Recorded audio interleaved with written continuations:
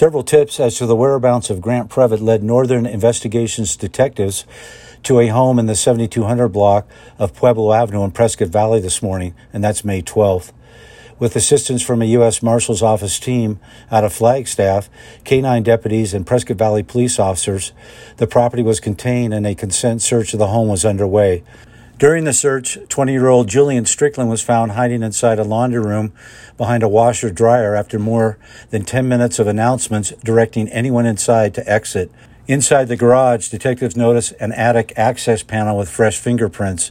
Strickland maintained Previtt was not in the attic after being asked several times, obviously hoping Previtt would not be discovered, thus hindering the investigation. Detectives attempted to contact Previtt, and there was no immediate response. When options to obtain his cooperation were shared, such as using a dog or gas, Previtt made himself known and eventually surrendered. Previtt was booked on the parole violation warrant. He is also awaiting charges on multiple felonies resulting from the collision incident. Strickland, who was on active probation, was booked for hindering prosecution, a felony, and later released pending court.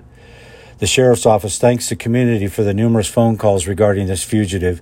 We are also indebted to the work of the Flagstaff U.S. Marshal team, as their assistance was invaluable.